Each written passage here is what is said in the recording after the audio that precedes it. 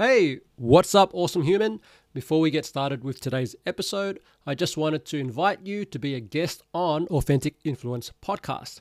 For founders and marketers of B2B services or software companies that want to get more leads and sales online, our B2B content audit interview will concentrate on coming up with practical ideas to assist you to improve the results of your content marketing.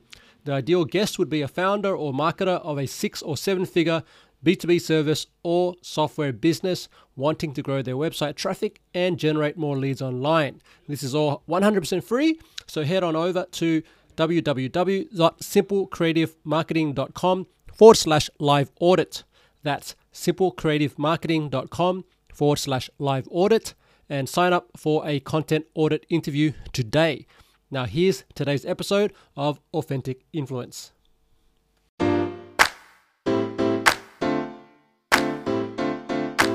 Welcome to Authentic Influence with host Anthony Chansamuth, the show where we get real and share the stories and struggles, strategies and tactics of successful influencers and entrepreneurs so that you too can take action to create the life and business that you choose. And now over to Anthony.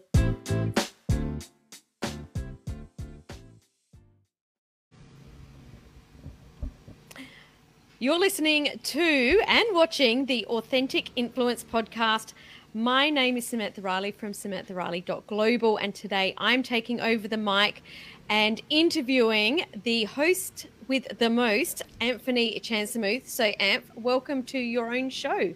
That sounds weird, but thanks for letting me onto my own show, Sam. Love it. Well, I was a bit worried there when I couldn't see you. I was like, okay, so I'm going to be running the show totally today. So glad that you could join us. I'm really looking forward to interviewing today. I think you've been on my podcast, Influence by Design, or it was known as Thought Leaders Business Lab.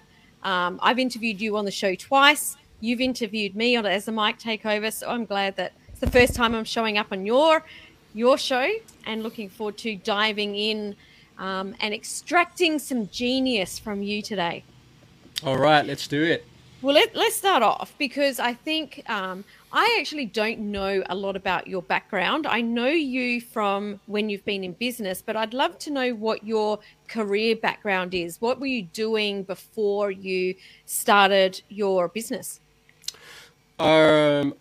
There's a long, I remember I did this for a Twitter thread recently, just to demonstrate a point, which is that where you start in your career is often not where you end up.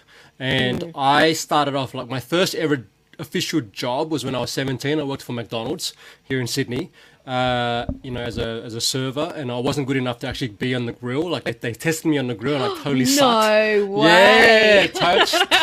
As a Macca's chick, I'm absolutely that's terrible. I know.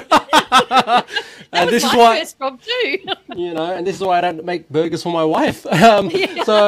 Or anybody, because I want them to live. So, so that was kind of there. But then I started, I got that job the reason I got the job was because I was going into university, and I didn't want to be a burden on my parents. And I said, I'm going to actually work my way through a weekend job, whatever it was, to actually save money and pay off my tuition, which I did. So by that time, within 3 years of graduating, I actually had paid off my student debt. And so I went from there. I graduated with an IT degree, actually a Bachelor of Business at the University of Western Sydney in what we know as Macarthur, but it's been renamed to Campbelltown. And I came out with a Bachelor of Business Information and Computing Management degree, which is basically a fancy way of saying programming. And then the year I graduated was the year that .com went really well, and then it busted. And so all the IT companies weren't hiring. And if they were hiring, they were requiring that their graduates had at least 5 years of industry experience. And I did not have that. So I struggled for a good 18 months getting my first job. Wow. And so I worked, to make money during that time. I worked at American Express. I was taking, full-time in the call center, taking calls, helping people get consumer credit cards, all these kind of things. And then worked my way then I finally got into IT, which was with HP, Hewlett Packard. I had a role going for their tech support desk. It wasn't even tech, it was in customer service side. So I went to customer service first, got in there, and then worked in the call center for about 10 months before I went from being a team member to becoming the manager of the team, and I managed a team of 10 staff. 9 of those staff were women. And so I was learning all about how do you deal with all the personalities and the hormones and all these things that go on between a group of women. Seriously, it was like that. And the other guy was this very shy Indian dude. I love him to death, but he just couldn't handle them. And then within 12 months, outsourcing had happened, and what they called globalization at the time. So I had the enviable position of actually having to let go of all my team and then going over to India and training the new team that were replacing them. And wow. So a lot of mixed emotions during that period, a lot of alcohol, a lot of really negative behaviors, which it wasn't really until very recently, like a few years ago, when I started to reflect on that time in my life, did I realize how toxic an environment and a culture that was. Because you're dealing with all this pressure. Like the Australians and the Kiwis hated, picking up the phone and ringing the call centers. The people in India were getting, the team members who were, these new, young, fresh-eyed people were getting, they started their careers, were getting slammed on the phones by us, us people going, why do you speak so weirdly? And all these, really not so nice things were being said.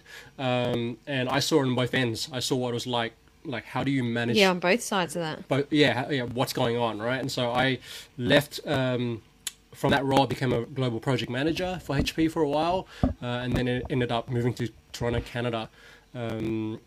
After in between, what happened was I ended up in hospital because of all the stress and had a brain surgery. So wow. Had that happen. So that was my corporate career, and I decided lying in my hospital bed for a month, I just said, you know what, I need to do something better with my life, and need to be in a better environment. And so I stayed around for another year with HP. GFC in 2009 happened, and then they started letting go of all their project managers, and I was one of them. So, and that's when I actually was... I had my first, what you would call a side hustle these days. And so I actually was on the weekend just volunteer teaching salsa. Like I was actually I know you're a dancer and we've had this chat, but I was going out and doing socials on certain nights. And then on Thursday nights, I was at the church teaching as a volunteer salsa instructor. On Sunday, I was helping out as well. And then my roommate at the time, gorgeous Maria, said to me, "Hey Ed, why don't you teach salsa out of our living room just to make an additional side income?" Or as you do. Yeah, and she said, "We'll move all the couches and we'll get everything out for we'll do all that, and then you just bring people in." And she's such an entrepreneur mind. And then I said, okay, let's give that a go. And I said, I found this site called Meetup.com, which was still very new back then. It was 2009 when this happened, and I put up this. I named the group Toronto Beginner Salsa or something like this, and within 2 weeks I had 200 registered members. And then the week after that, I set up my first event. Said, come to this place at this time, and I've got my hat out, and you pay whatever you want, and I'll teach you for an hour. I had 5 people show up, and I made like $25 or something. That turned into a weekly thing, and then it led to me teaching salsa at organizations and institutions around Toronto. Wow. And some of those students said, why don't you come and teach at our office? I'm like, okay. So that became a thing, right? And whilst I was doing that during the evenings, and making some money to pay rent, I was then during the daytime volunteering for a non-profit, learning all about social media and how to use social media to grow a following, to specifically to attract people to a conference that I was helping them with, which was 4 months away. We needed to fill a venue with 200 people, and they said, "Hey, can you help us do that?" And I'm, me being let's say yes to everything, even though you have no idea what you're doing, and work it out. And that was kind of the mentality, and we made it happen, right? So became that year one of the premier social entrepreneurship events in Canada. And so that's kind of what I was doing before I got back to Sydney, and then started a Facebook ad agency with another guy that I met randomly at an event called Escape Your Day Job. So and we ran that for 2 years. I then got we split up because we were going in different directions in terms of where we were both headed individually, and went through what I now call the divorce.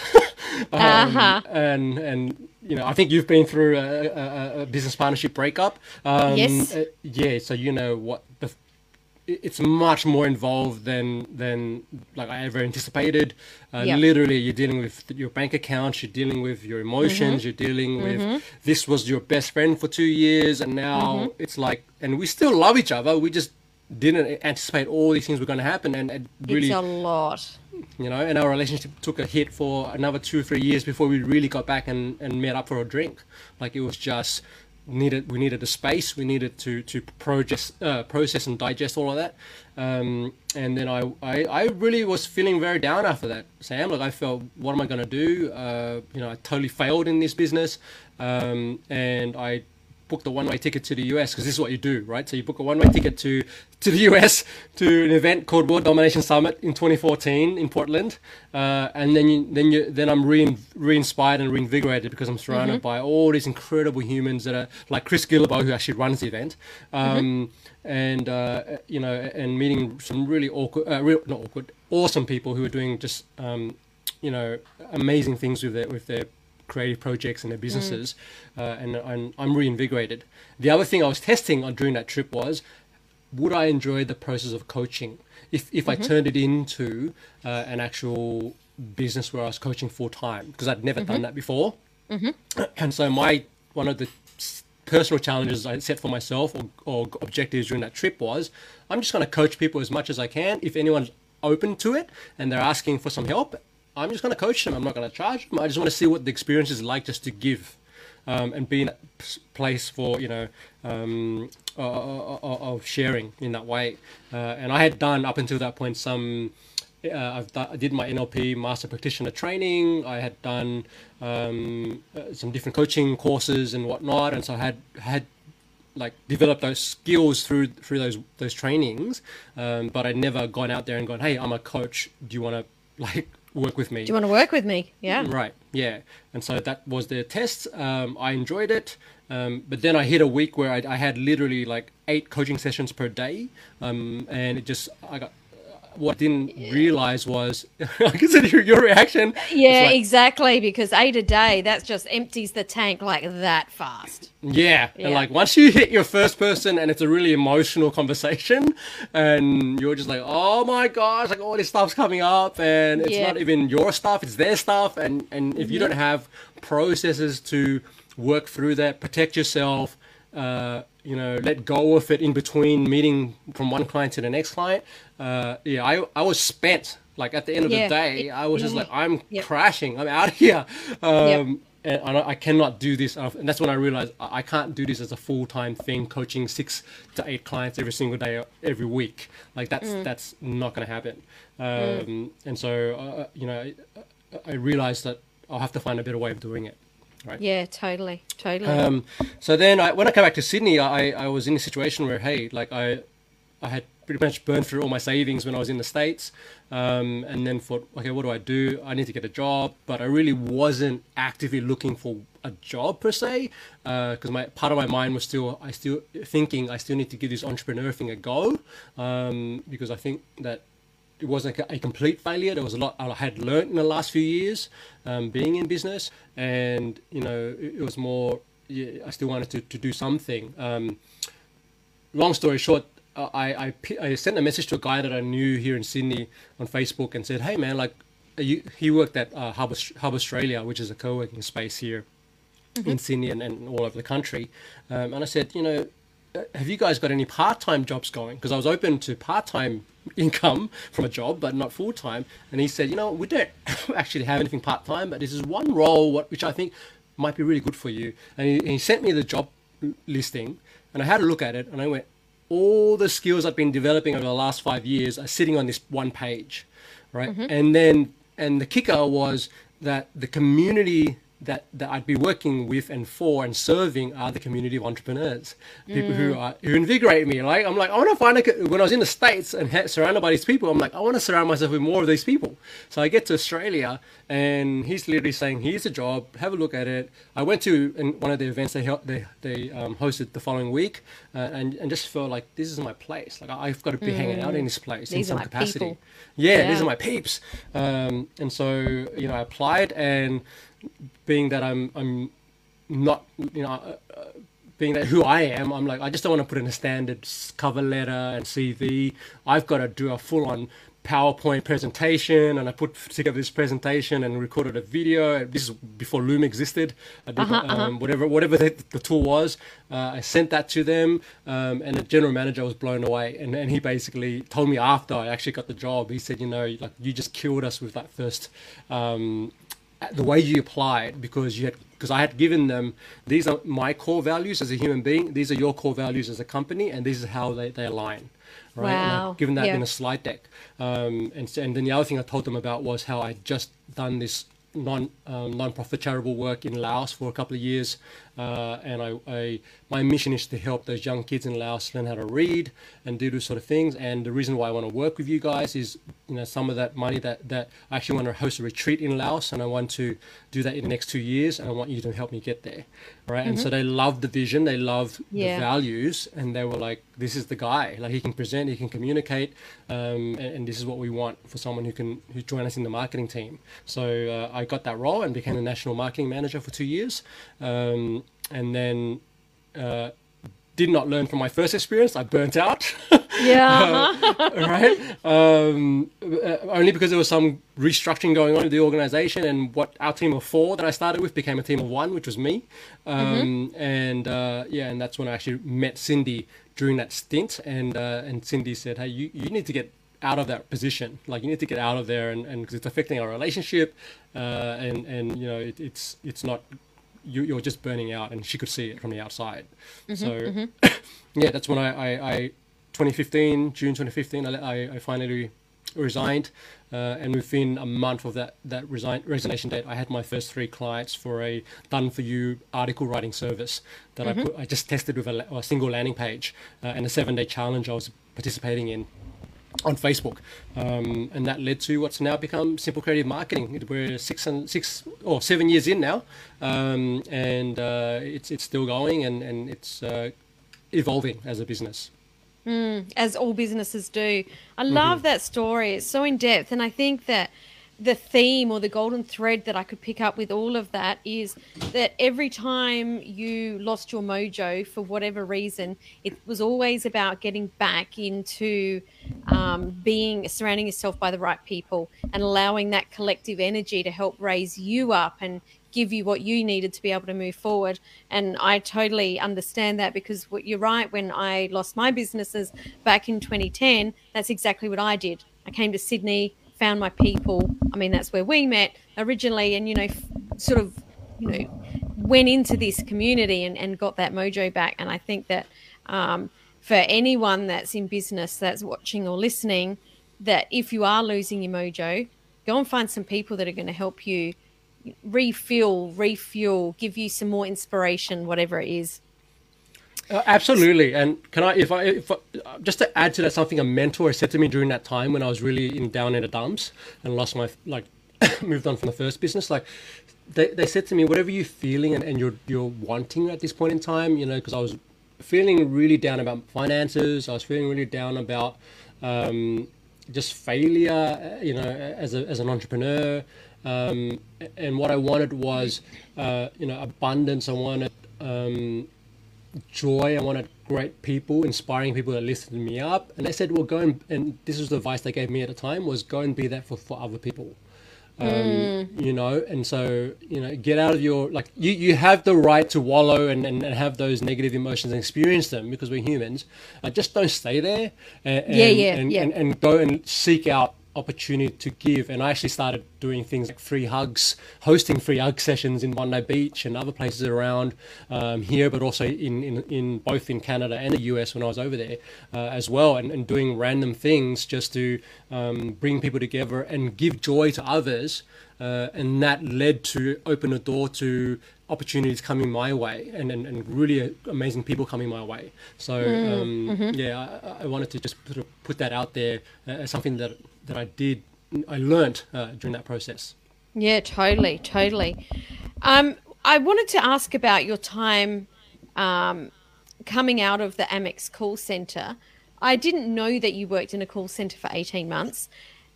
What, or if any, what did you learn there that you actually use in your business now? Because I know a lot of people that have worked in call centers, and they have, whilst it's not a great job, they have learnt some amazing skills that have really helped them in their business. So have you had that same experience? Absolutely. I think my first vision that came to my head when you asked that question was actually of my team lead at the time, whose name was Dean. And Dean was one of the first, I guess, LGBTQ, first gay men that actually the only gay boss I ever had. And one thing I remember from Dean was just his humanity and how kind he was to all his team members. Because we were in a high pressure environment. We were taking 100 calls a day within a 7.5 hour window. And sometimes you get very unhappy customers and clients shouting through the phone at you. And so I remember him just being almost like a motherly spirit around us. And he always, two things was on his sort of agenda for each shift, which was one, help maintain the morale of the team members, and be their inspiration, and be a friend as much as you are a boss. So I've definitely taken that on board as I work with my team members and contractors. Like that's something that and partners like yourself. Like for me, it's always that stayed with me. And the second thing is around KPIs and metrics. So Amex are very, they don't become a multi-billion-dollar company without very strong numbers and data and these sort of things.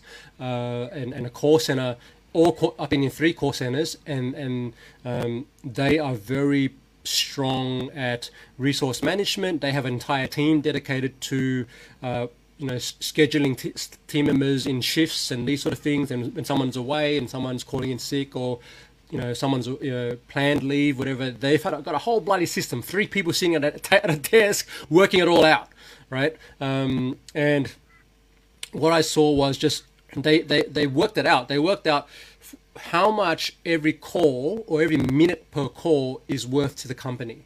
Wow, right? Yeah, that's detail. Yeah, and so they would know, right? If we have, X number of staff on the floor, with the projection of these number of calls coming through this in an 8-hour shift, right? They could then resource accordingly, right? And they would know if they were dealing with marketing, and marketing would have put out a new promotion for a new card on the market or whatever the product was. The call centers would get slammed because now you get people calling for the deal, so they would have to staff accordingly, and they would adjust their figures based on all these numbers they had. So that to me was the first time I'd seen that in operation. Like for me, it was like, wow, this is you've gotten it down to science. And so when you're dealing with a business, and I'm your typical creative, I don't love numbers to that degree, even though I support, as you know, I support an accounting firm. Yeah, but. And it's something I've learned from Merrill at Bean Ninjas as well. It's like, it's important to get to those numbers. You don't have to be that granular, but if you can understand where your profit margins sit, if you can understand where you have flexibility to move up and down on your pricing, and also in terms of your staffing, because your team members cost you money as well, or they're an investment, then you've got much more ability to do things with the business, tighten the ship if you need to during challenging moments, but also when you have space to expand and invest in things like marketing or whatever it may be, partnerships, you can. And that was a huge insight that I took away from my time in the call center. Yeah, love it. So you talk a lot about authentic marketing, and I want to know, why is that so important to you? Like, what is it that made you really lean into this? So the reason why I'm so big on authentic marketing is because I've had the experience of being the buyer of products, services. I've been the consumer. We all start off in that way. Before we become the business owner, running our own businesses, we buy things. And I've always had, and I remember when I started my business, the first business, and I went to networking events, and something never really gelled with me, which is when I met someone for the first time. In that first 30 seconds, they're putting out a business card, right? And it's like, wait a minute, like, we just met. I don't know you, you don't know me. We, yes, we have our ability as humans to pick up on a vibe, and that's all, and body language, and that's powerful. But I just didn't like that way of selling a business or selling a service, right? So for me, it was like, okay, why don't we get to know each other before we jump in bed?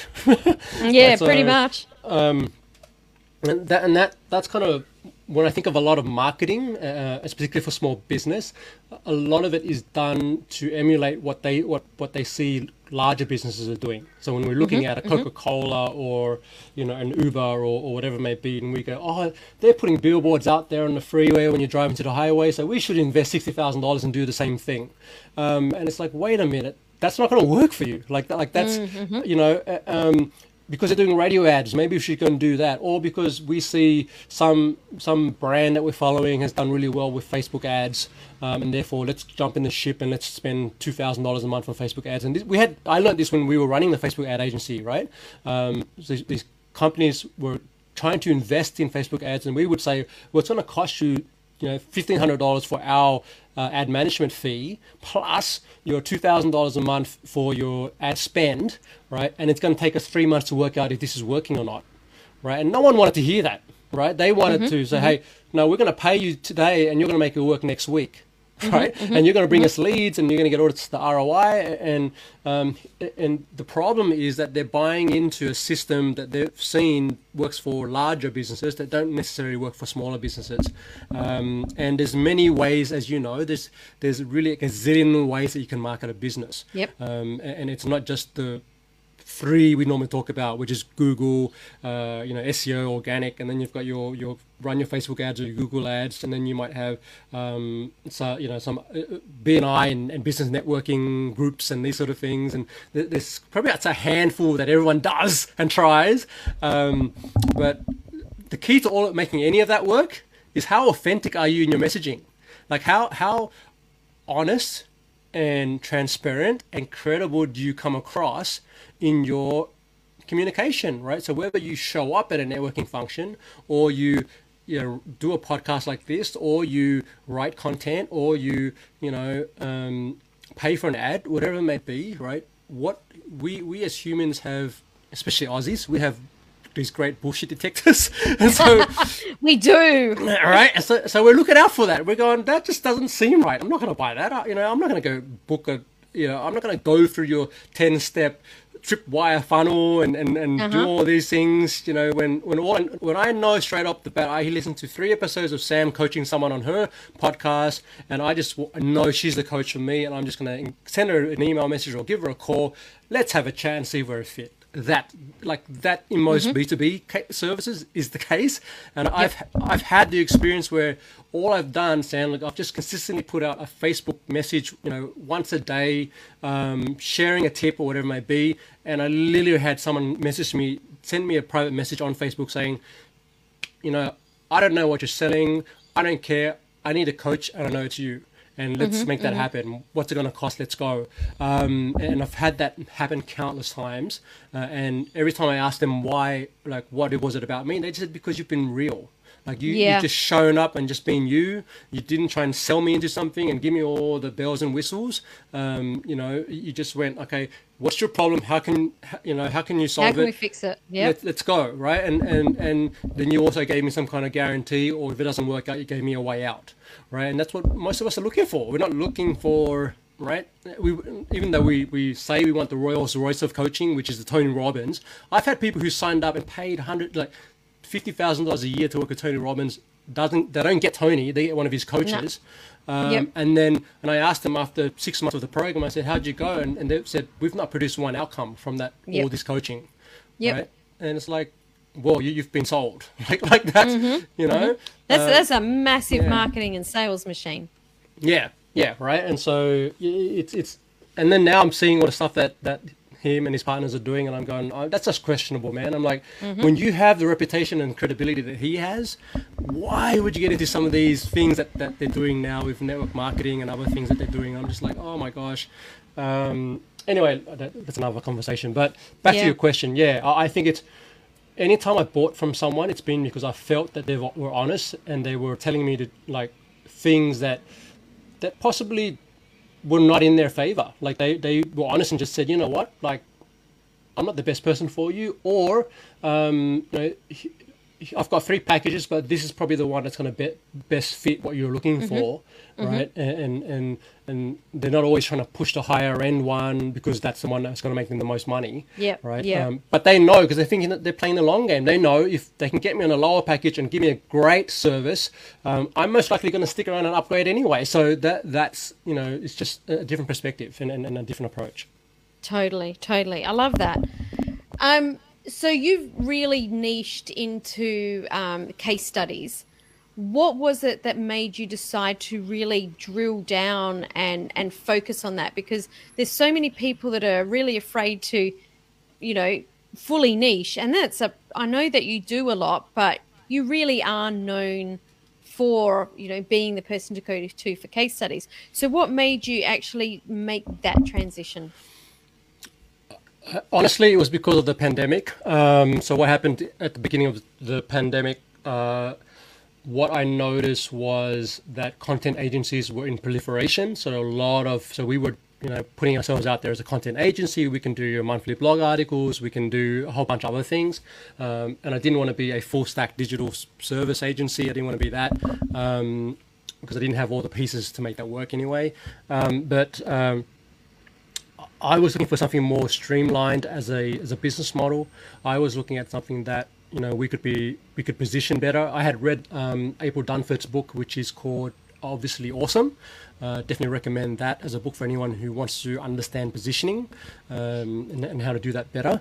And it made me think. So it made me think, okay, well, you know, I don't just want to be known as another copywriter, because if you put in Australian copywriter in Google, you're going to get millions of results. Even though I am ranking page 1 or page 2 right now for that keyword, but inevitably, what it came down to was I thought about what were we producing for our clients, had already produced in the last 2 years or 3 years, and what is it that actually inspires me about my business? And this is a good question for any entrepreneur to ask themselves at least once a year, right? And so for me, you know, and I thought about it. I said, you know, the way we started, even though we started off with and I mentioned the 7-day challenge and the first 3 clients. The first client wanted me to do a case study for them. They actually said, can you interview this person, one of our clients, and just get the story on what they, you know, their business, but also what they thought about our service. And that client then hired me to do case studies for his business. And I was just reminded of that. I'm like, oh my gosh, like that's how we started.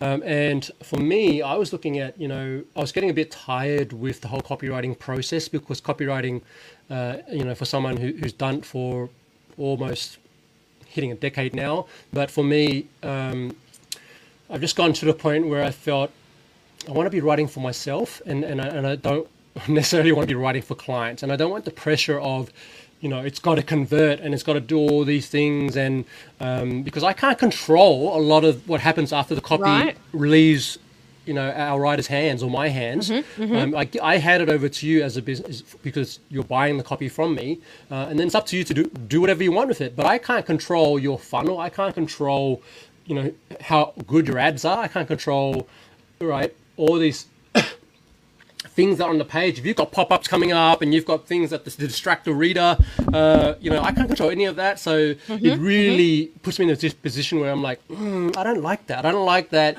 You know, I can influence the conversion, but I can't control a lot of different elements to it. And so, you know, I went, but what I can do, I like interviewing people.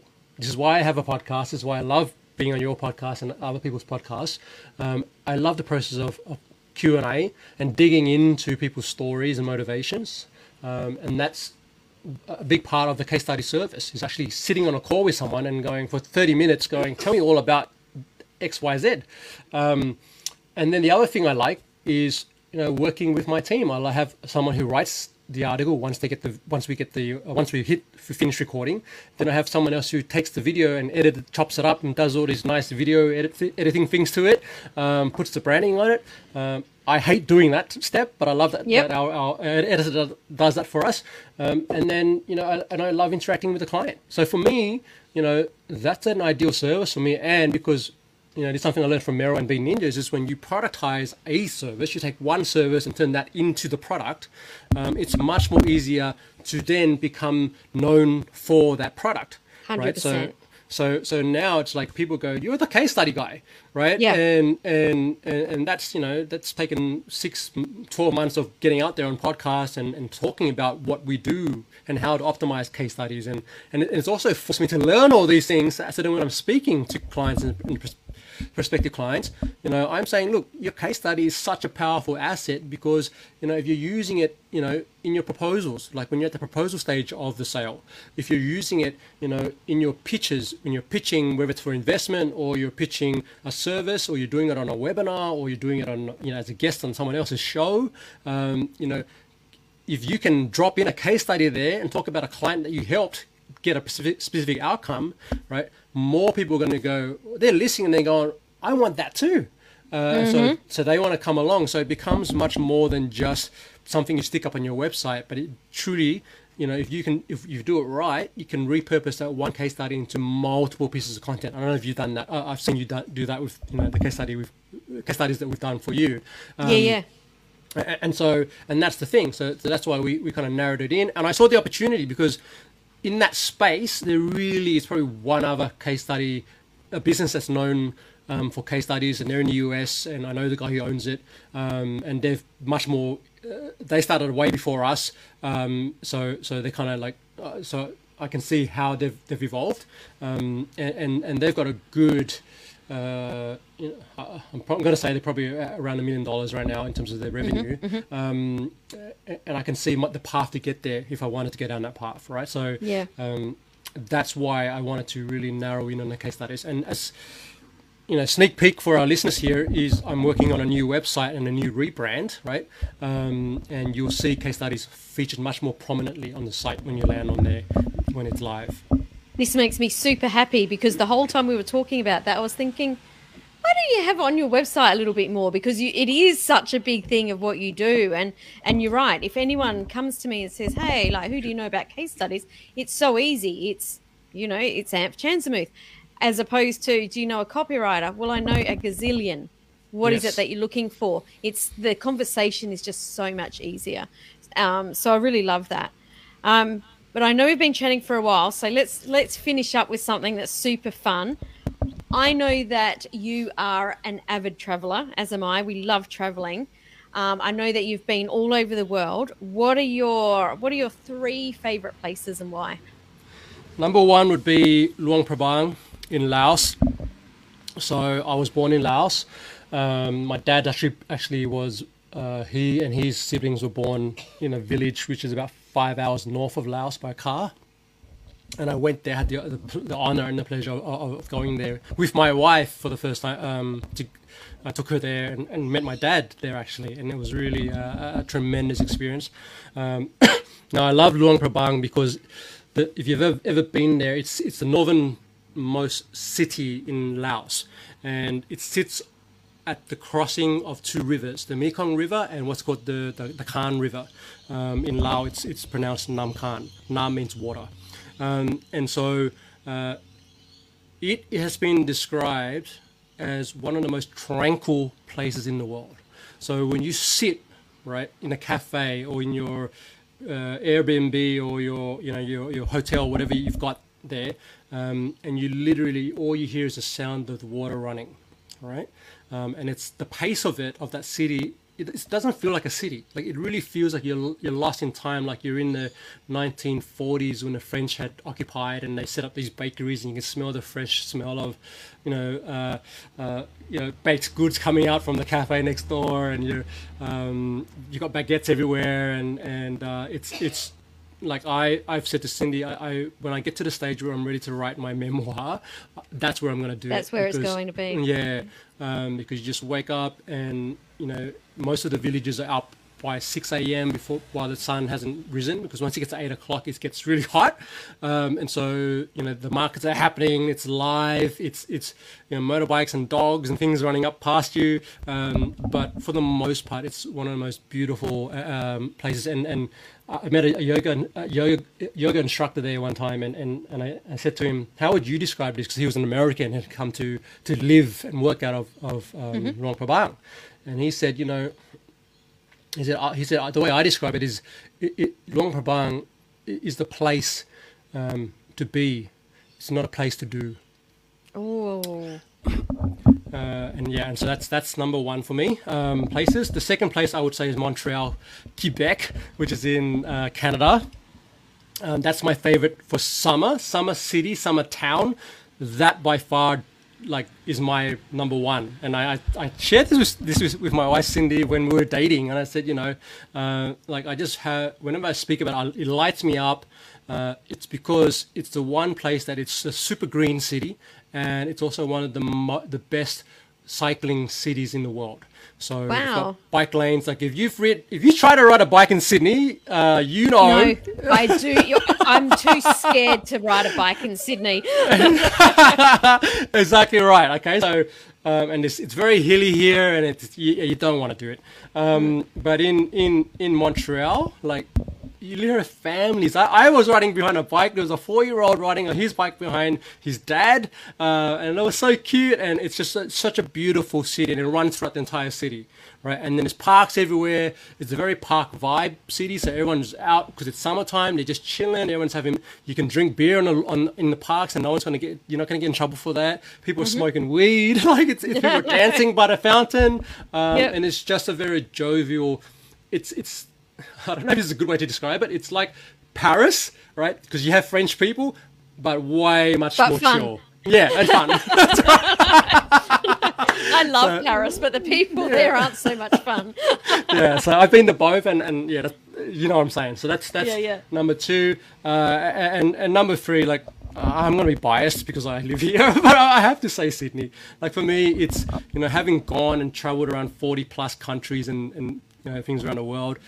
We have it amazing in Sydney with the harbour, and just, you know, you are an hour or 2 hours out of the Blue Mountains. You want to get in there and do your trekking and waterfalls and all these sort of things, and quaint cafes and all this. And then you've got, obviously, if you like the water, you get on the harbour. If you like the beaches, we've got just stunning beaches. And I lived in the Gold Coast for some time, and I can tell you, like, some of the beaches here, you know, are actually better than what's up there. And it's just it's a dynamic city, like it really is, you know, and it's not as hectic as New York or Saigon. I've been to Ho Chi Minh, and it's crazy busy. But at the same time, it's you know, particularly when it's not raining like it has been for the last month, it's a beautiful place to be. Yeah, love it. And I hope you've enjoyed being a guest on your own podcast as much as I've enjoyed interviewing you. Thank you for being such a fabulous guest, and you know, I hope that we've shared some really cool stuff with your listeners. You've been amazing, Sam. We're going to have to do a part 2, I think, because I didn't even get through half of my questions. Same with yours. I've got a whole bunch of questions for you still. So love it. Well, thank you for joining in, everyone, and please check out Sam's what she's up to over at Samantha Riley. Samantha. I've got it here, SamanthaRiley.global, and you can get onto, you know, join her group too. She's got an amazing group. Did you rename the group, or is it still the same?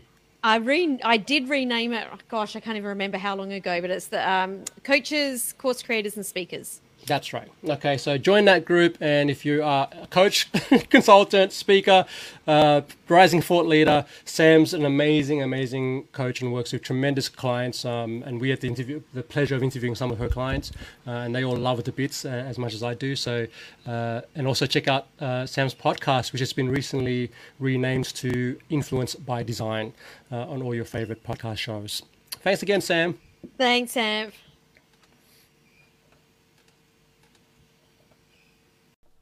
Thank you so much for tuning in to today's episode. Hope you got something practical that you can go away and apply in your business. Now, as a thank you for being such an amazing listener, I've got something cool to share with you right now. Are you looking for a way to grow your B2B business or software company? Well, how about learning some of the best tips for content marketing, connecting with potential partners, and pitching your business?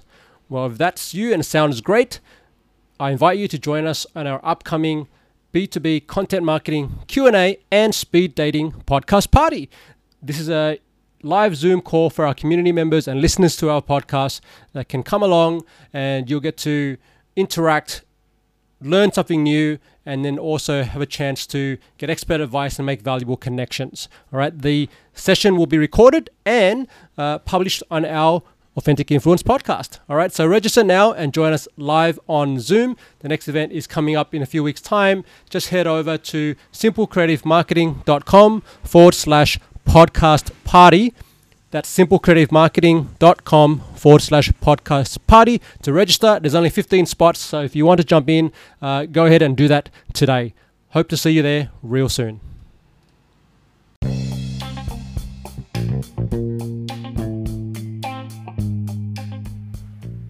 Now, just quickly, if you want to check out the show notes for this episode, just head over to simplecreativemarketing.com/podcast, and you can grab all the links and things and resources on there. And also, if you are a conscious entrepreneur, got a professional services business, working B2B, and you've got an interest in building influence and income through showing up, serving others, and being real, then I invite you to join my Authentic Influence Warriors Facebook group. If you want to do that, just head over to simplecreativemarketing.com/community.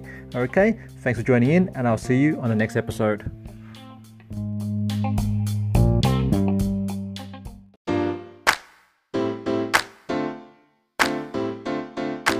Thanks for listening to the Authentic Influence podcast at AuthenticInfluence.co.